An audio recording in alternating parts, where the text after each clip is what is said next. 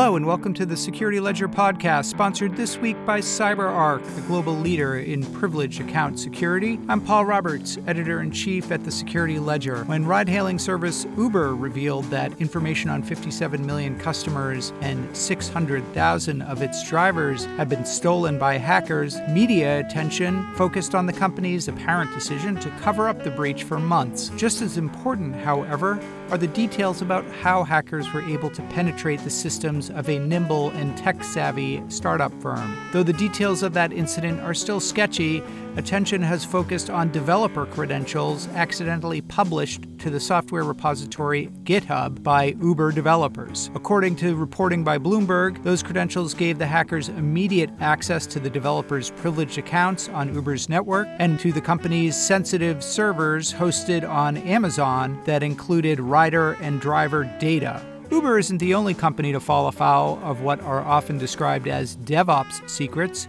small but critical pieces of privileged information or data that are accidentally exposed as part of agile continuous development practices. In 2016, for example, a security researcher found the entire source code for Twitter's Vine video service stored in an unprotected Docker container. But what are DevOps secrets?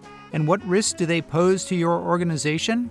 In this Spotlight edition of the Security Ledger podcast, we're going to speak with Elizabeth Lawler, the founder of Conjure Inc. and now vice president of DevOps security at the firm CyberArk. While companies scramble to secure privileged user accounts from threats like credential stuffing, Elizabeth's contention is that they often overlook the most powerful privileged user on their networks, the application code churned out by agile development teams. To start our conversation, I asked Elizabeth to explain what is meant by saying code is the new privileged user within organizations, and to explain how and why organizations need to think about assigning identities to both application code and coded workflows. Elizabeth Lawler. I'm VP of DevOps Security at CyberArk. Elizabeth, welcome to the Security Ledger podcast. It's great to have you. Thank you so much for having me, Paul. So when you say code is the new privileged user, talk about what you mean. And when we're talking about code, how does this basic question of identity and authentication manifest itself in the application development and DevOps context? Yes, I think that's a great question. So if you think about automation of software development, or if you think about the creation of infrastructure to load software applications on it, much of that work, particularly in the cloud and cloud and DevOps space, is done by code. So that means that someone's this is the old idea of IT scripting, right? But IT scripting has now become much more mainstream instead of having just a few system administrators writing their scripts. There are many different tools out there now in the open source and as part of cloud platforms that help you write scripts to do privileged functions like launching virtual machines or building and deploying software into a production environment. Things that used to be considered sensitive and were often governed by.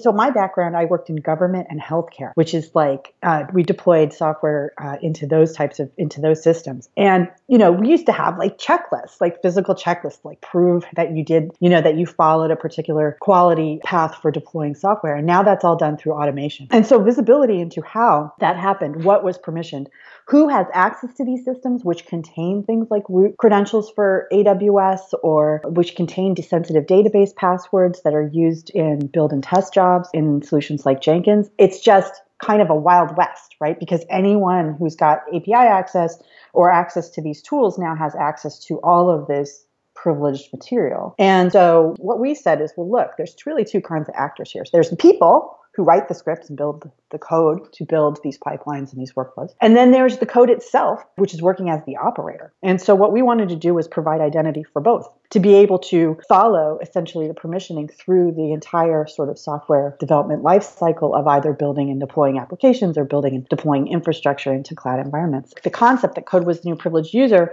kind of inherently meant, did you realize that your code doesn't have an identity and that no one gave it any permission particularly? It's permitted based on it was originally network security groups or perimeter security. It could see what it could see in its security group.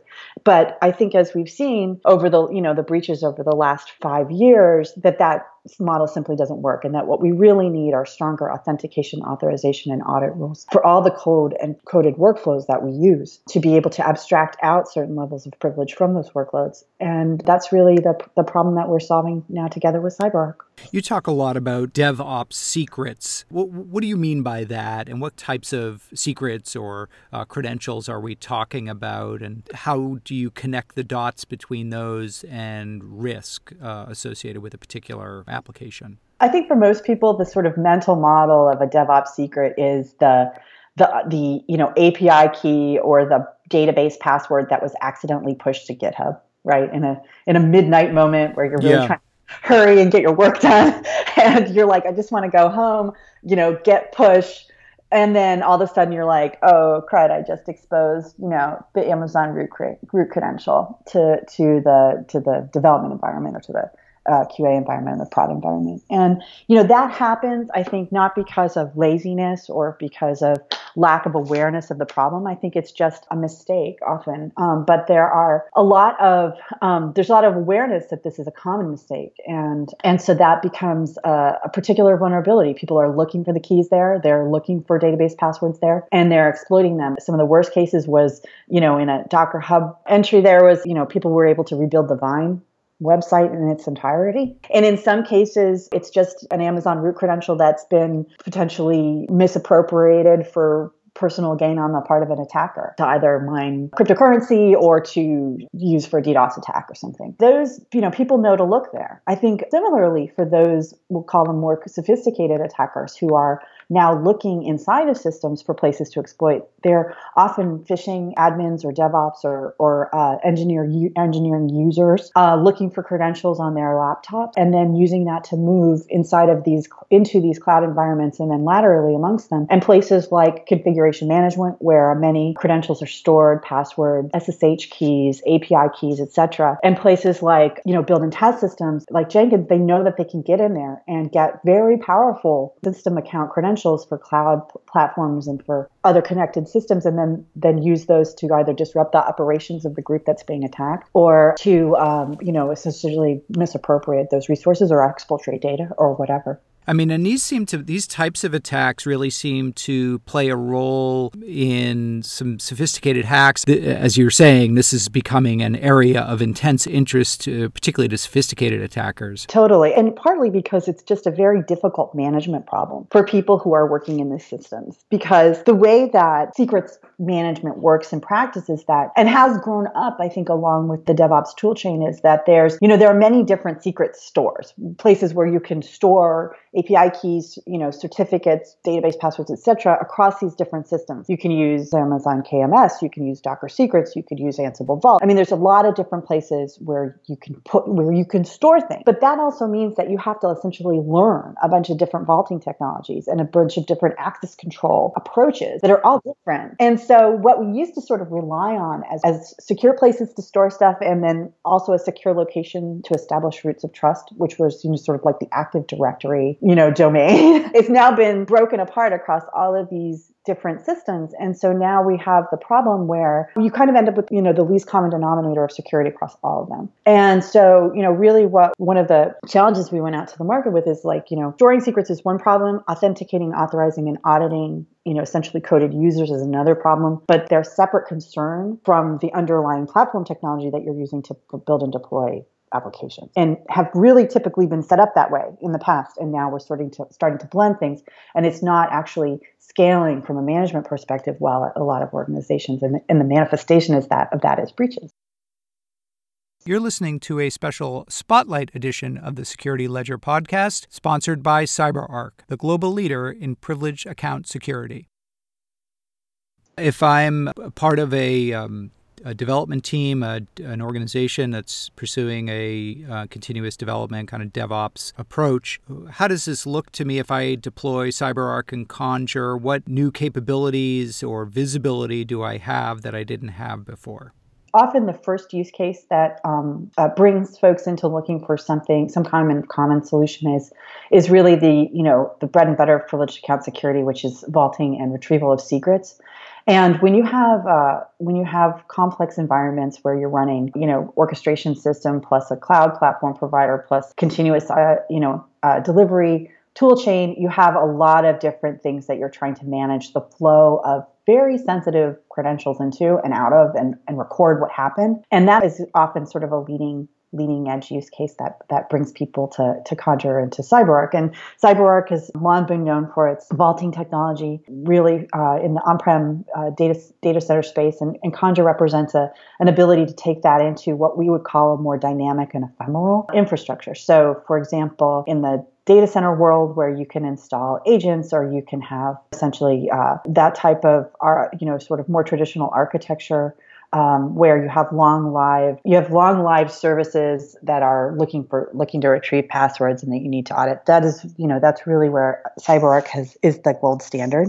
And in this next generation systems, you need something a little bit lighter weight that can expand and contract the way that people are using infrastructure these days, which is on demand, elastically scaling and contracting with load and using a multiplicity of technologies, including containers and serverless. And so in those instances, things like agent-based solutions are not really is not the right architecture for microservices. And so Conjur takes an agentless approach, but also recognizes that sometimes these applications people are developing and deploying now are a combination of workloads in Amazon and on-prem Oracle databases and a VPC that connects it all together. And so you really need to have a continuum of approaches to how you deliver secrets into these single applications, let alone an entire big corporation's worth of applications.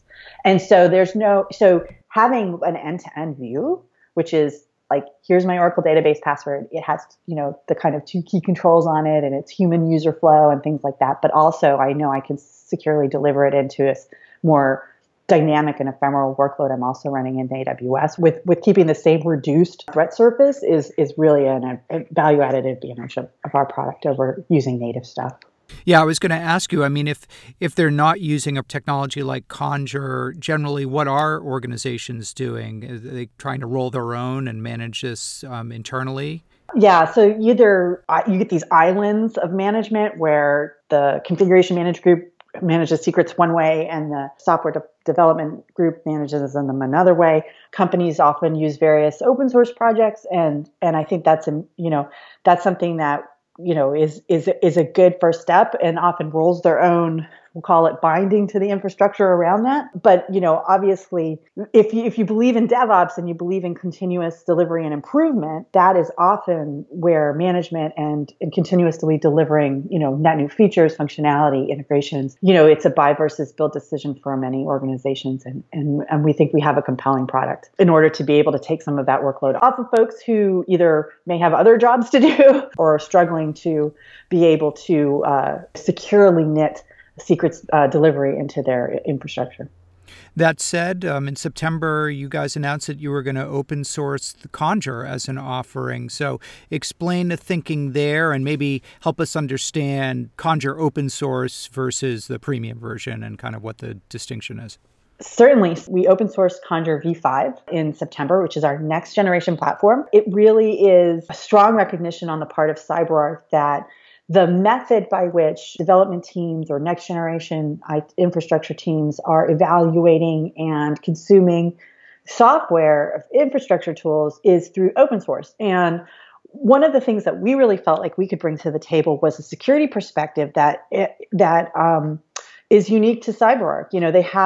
We have almost 20 years of experience in managing privilege in the enterprise. And so what we wanted to do was not only deliver some value back to the community by giving them a fully featured core platform open source release, but also to be able to drive a conversation around, machine authentication, authorization, and audit for this new coded user. And we are looking forward to using this tool as a platform for doing that. So many open source tools solve very tactical use cases, but what we're trying to do is create a center where we can talk about some of these issues of interconnected trust and maybe help to solve some of the problems more broadly. Where do you see the biggest adoption? I mean, what types of industries, what types of use cases are you seeing for adopting technology like Conjur's and bringing, machine identity into the identity management sphere? I think when we first started out, it was a lot more of the move fast, break things, web and SaaS companies, Right. In the tech sector in the United States. But many CIOs have stood up and said, we're adopting DevOps to accelerate the business. We're going cloud first or cloud only, although it may be multi-cloud within 3 to 5 year time horizon. And this has been a real awakening of the broader enterprise market to this particular problem. And,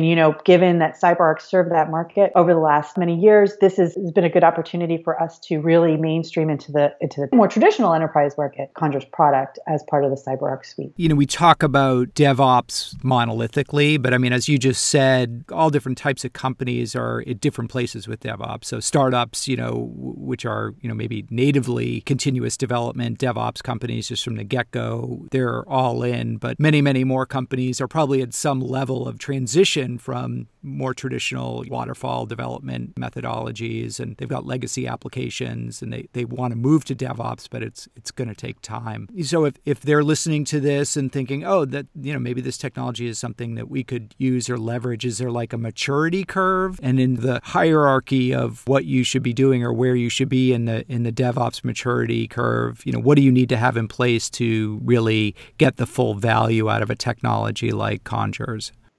That's a really interesting question because oftentimes we find, and particularly with companies that were born into sort of DevOps methodologies and DevOps tool chains owing to resource constrictions or of being a startup, we're often in the position of remediation.